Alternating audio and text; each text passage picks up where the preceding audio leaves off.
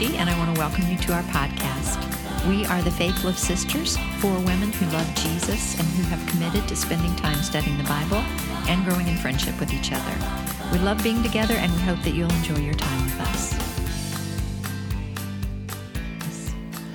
Last episode, we talked a lot about love, unity, peace in Christ, and being thankful. No wonder we needed that information before we got to this lesson here. This next scripture. But I think the position is important. I think that was part of the intention. Absolutely. So, Everything in order. right. Mm-hmm. So I'm going to read. So you guys have a seat, or I'm going to dive in here. Yeah. Ready. To Colossians 3, verses 18 and 19. Wives, All of them? I'm going to go for it. Wives, submit yourselves to your husbands as is fitting in the Lord. Husbands, love your wives and do not be harsh with them. Okay. A little bit of scripture, whole lot of trouble. A lot of stuff. Excuse me.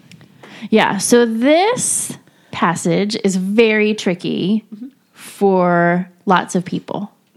The whole the word submit really sticks in some people's craw. Can I say that? Yeah. Sticks in your craw? Sticks in your craw? Sure. That's a good Southern phrase.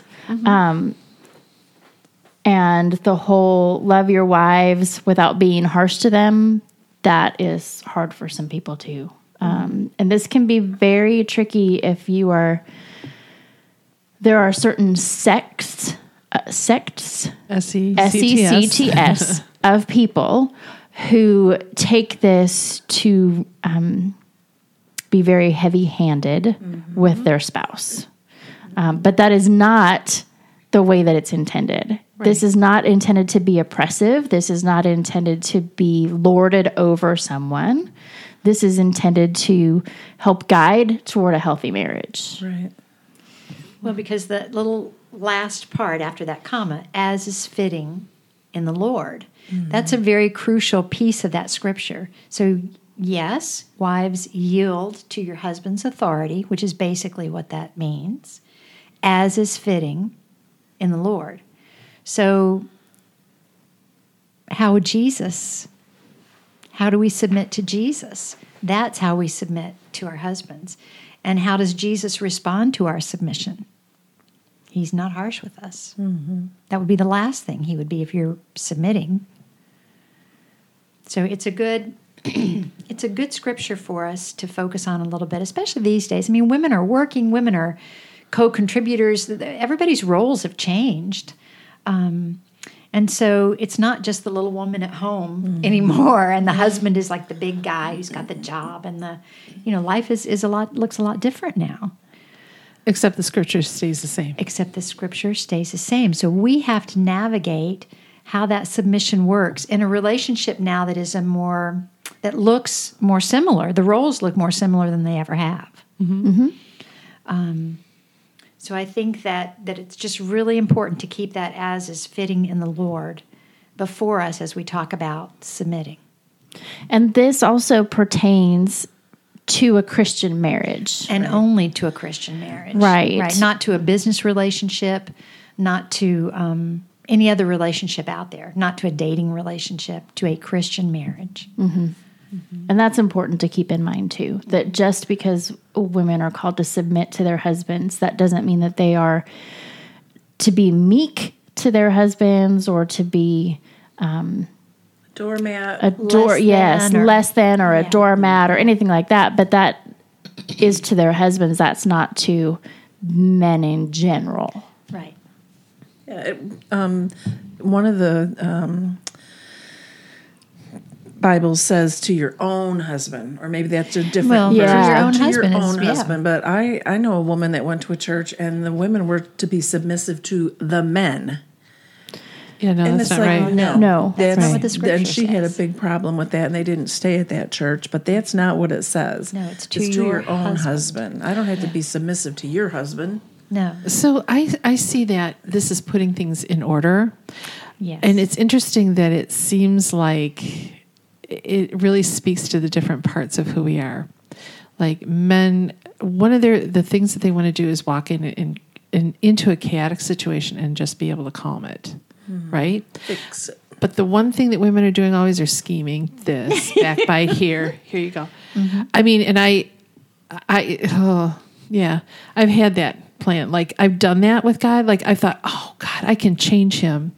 And I know you want him changed like this, right? So God, we're in the same place. Okay. Here's the plan. Here's the plan. And I go, okay, God, here's what we're going to do.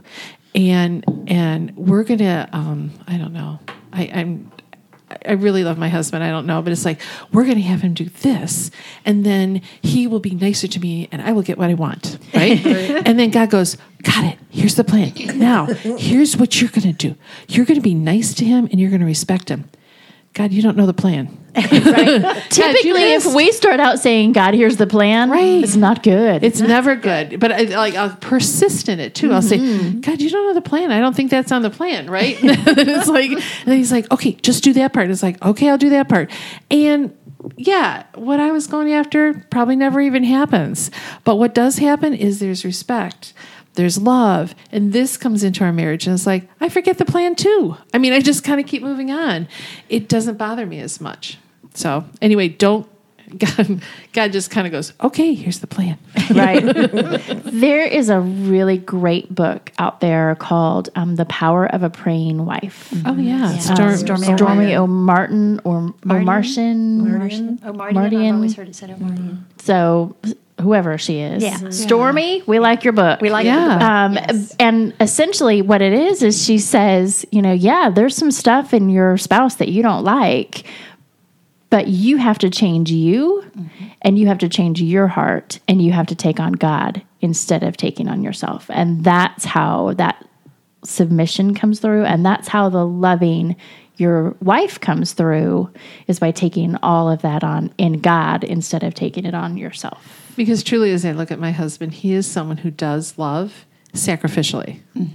Sacrificially, just like Jesus Christ loved me, and how he loves all of us. And so what it's like to submit to someone who does that, I can trust him. And so this is part of, like, there definitely were times when he's very trustworthy. It's just me, it was like, I don't know if I'm safe, if this is okay, if we can do this, if this is a plan. And so it's this process of trusting. It doesn't happen overnight. And I'll be honest, it's hard for me to trust other people completely, but I do trust Jesus completely.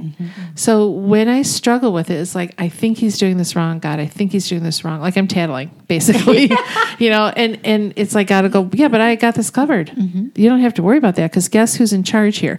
You submitted to him. He submitted to me, right? This is the way this plan is going to work. So you just pray for him, because the responsibility is on him making this decision. And it's like, so you don't have to worry about this. You just pray for him. You pray for your husband. You pray for what's going to happen, and let me do my job. So once again, it puts things back in order, I think. Why is it that as women we think we need to fix or change our men? I mean, we can't wait till we get one, and then the minute we've got him, we want to change him. Yeah, because he's wrong. No, I'm just kidding. And we know it. No. Right. So I was thinking about Esther and how Haman, Vashti said, I'm not coming to you when Xerxes summoned her, right? So then all of the people who are around Xerxes are like, oh no, she didn't come. Now none of our wives are going to come when we call them. That is not how it works. That is not how it works. I just, as you're talking, I'm remembering the end of Esther, and it's like when she says, and if it pleases the king, could I have another day to kill everybody? I was thinking, right. Whoa, how that turned.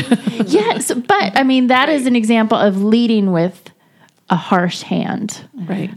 Is that we have to, she didn't come, so she's out. She's done. She's gone. Vanished. Banished. Dead to the world, Yeah. She no longer exists in our purview. So that is ruling with a heavy hand. And that is not how God wants us to rule.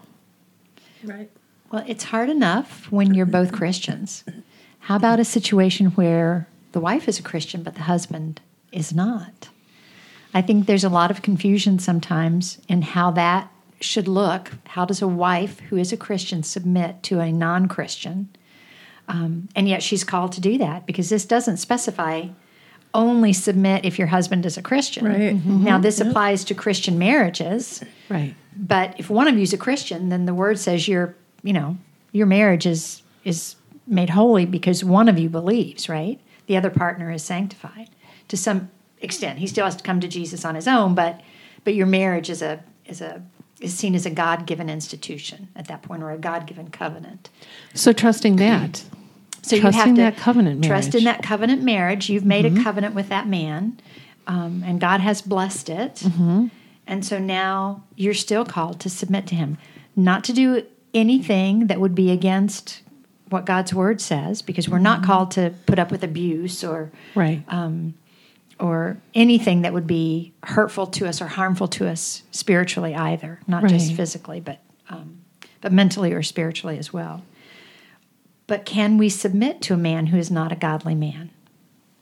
And the answer is yes. Yes. We can. And we need to know God's word so that we know if he's going outside of God's word. And we do not have to submit that way. As a matter of fact, it's okay to oppose that. So that would be a situation like where someone's being abused. That's not what the word says. It's okay to abuse you or anything like No. that. That's okay to oppose. But we're also called to pray for him again, because we're trusting in God, we're trusting in that marriage, we're trusting in that covenant. And I think at some level, our covenant, even in the marriage, is with God, Well, yes. right? So it's like, God, I'm saying you are above this marriage. You do hold this, whatever my husband has said or not. I'm still trusting you, God. I'm still following you, God. I'm still going to pray over my husband. And what would be the most important thing we could pray for our husbands? Not that God would change him necessarily, Salvation. okay, but that God would reveal himself to him. Yeah. That husband would come to know Jesus as his Savior. That's the most important prayer that you can pray for anyone, but especially for your mate. If they don't know the Lord, I think that would be the focus, because the behavior will change once he comes to know the Lord. So if you have a behavior issue, an issue with your husband's behavior that you're having trouble with, the best way to get that changed is for him to come to know Jesus. And God isn't restricted by whether people know him or not. Saul, when he used a donkey. I mean, God is not restricted in any way by that. So God can still change someone who doesn't believe in him. Just because they don't believe in him doesn't mean he's not there. No, but the most important real? thing would be to get him saved. Oh, that would be wonderful. Yeah. Right. So, but yeah, God can still, the word says that God holds the heart of a king in his hand, and he can turn that like a water course wherever he will. So God certainly could, as you're praying as you're praying for that husband to have his eyes opened to who Jesus is, God is at work over there in that husband, changing his heart, softening his heart, even before he might come to the knowledge of the truth. God is able to affect some change in that man's life that might provide you a little more comfort or confidence in him or trust in him. Yeah. And well, the other thing too is then a lot of times when I'm praying, I change. Right. And of course, Yeah. Our attitudes change. And if we want to attract a change in someone, we have to be an example of that too. I mean, I think about my husband loves Jesus and he's awesome. But he's my husband, and there are things that, we're together all the time. We've known each other longer than we haven't known each other. I mean, we know all those little buttons, all of them. Mm-hmm. And the reality of it is sometimes we push those buttons toward each other. So if he's pushing a button and I react by flying off the handle, and, my hair's poking out of my head and I'm waving my arms around and my eyeballs are popping out of my head. Like, what kind of response is that going to receive? That response is going to receive that his hair is going to stand off the top of his head and his eyeballs are going to bug out and it's not going to be pretty, But if I respond with, okay, then that's either going to, make him like, what is wrong with you? Why aren't you reacting? Or it's going to diffuse the situation, And so when we are when we have our hackles up about something, and this can be with your children, this can be with your spouse, this can be with a coworker, anybody, but the way that you respond and react shows a huge reflection of who we are. And so if we want to reflect Jesus, then we need to make sure that we're showing that in our responses to things as well. That's well said. Yeah. I like that. Well, a question is, how do you think a woman should react when her husband is harsh and unloving? And what principles from Colossians or other passages would be helpful? So I said, what do I think my reaction should be when my husband is harsh? I said, give him the finger. Go in your room. I bet y'all didn't expect that at a Bible study. Go to your room and slam the door. Yell at him harshly. Leave the house and peel out in front of the house so he knows you're angry. Call him names. Or Proverbs 15, a gentle answer turns away wrath, but a harsh word stirs up anger. Yeah. Mm-hmm. So a harsh word, one word, can stir up the anger. And a gentle answer turns away wrath. And I've seen this in action. It does work 100%. So we always say somebody has to be the grown-up in the room. Oh, yeah. Okay? You can either get it going, stir each other up, or somebody can take that gentle answer and not engage in that argument or that fight. And change the situation. Yep. But only takes one person to do it. Mm-hmm. We have a saying that you don't have to attend every argument you're invited to. I like that. Yeah. Sometimes it's just as simple as, you know what? I'm wrong. Mm-hmm. Or this isn't worth fighting over. Yeah. It's fine. Yeah. We're having a deep discussion about switch plates at my house right now. Deep discussion about switch plates. I don't like them. If my world were perfect, there would be no cords for anything. Mm. Everything would be switchless, cordless, like lamps. They would all be touch lamps. Yes. That's it. I don't like a cord. People trip over them. I don't like the way they look, whatever. So my solution is paint over everything so it's all the same color and it all blends in and then you don't see any of it. And my husband's like, I don't like that. So we had this deep discussion last night, and I got all worked up about it. And he was like, I didn't think this was going to be a big deal. I'm like, but I felt very passionately about that, but he was like, it's okay. He said, it's not that big a deal to me. If you want to paint over everything, then go for it. Paint over it. I don't care. He's like, if you want to make whalebone ones or zebra stripe or whatever. He's like, find them, do what you want with it. It's not that big a deal. But I'll tell you what, I could have taken that one, worked on it all night. I could have been worried about it this morning. I mean, that could have turned into a World War III at my house.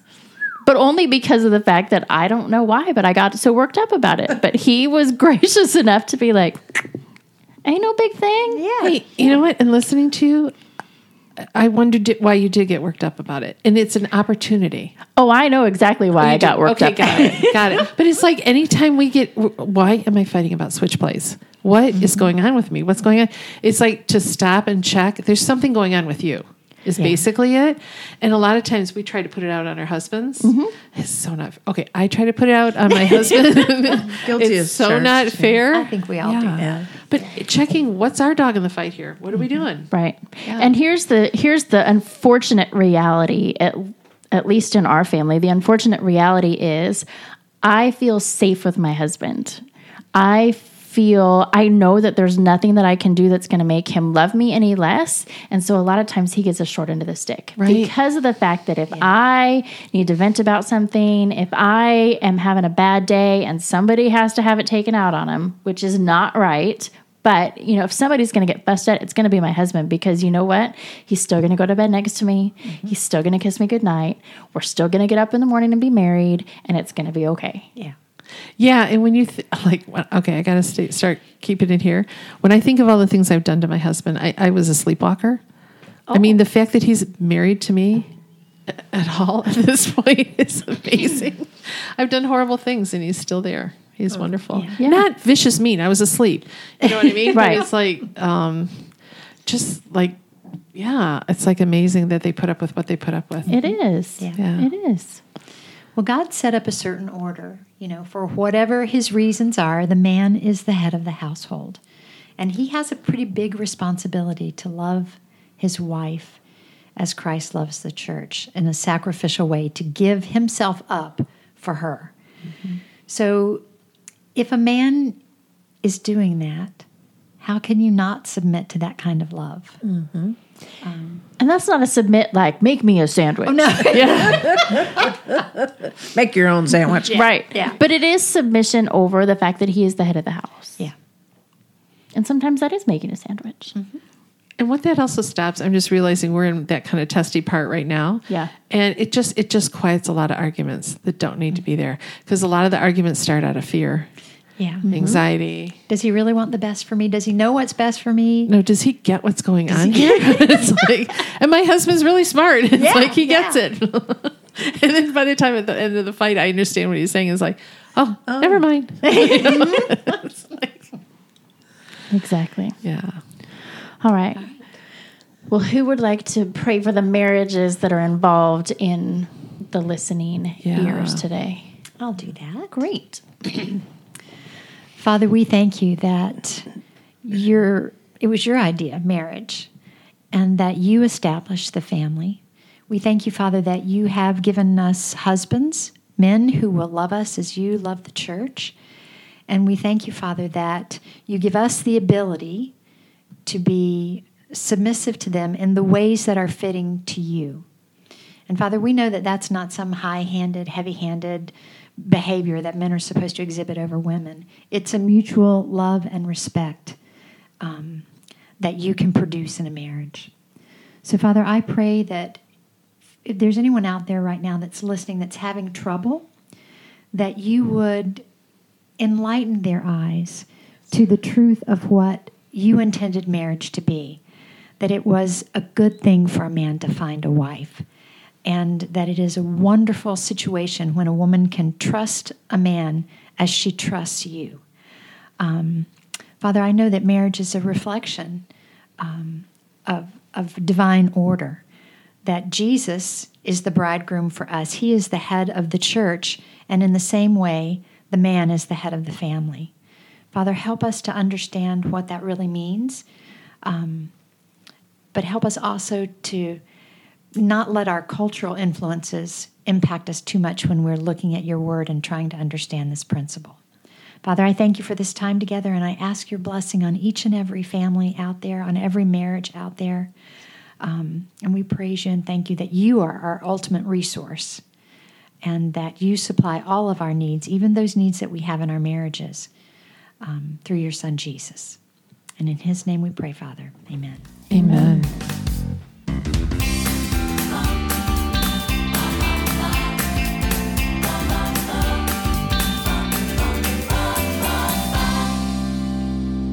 And cut.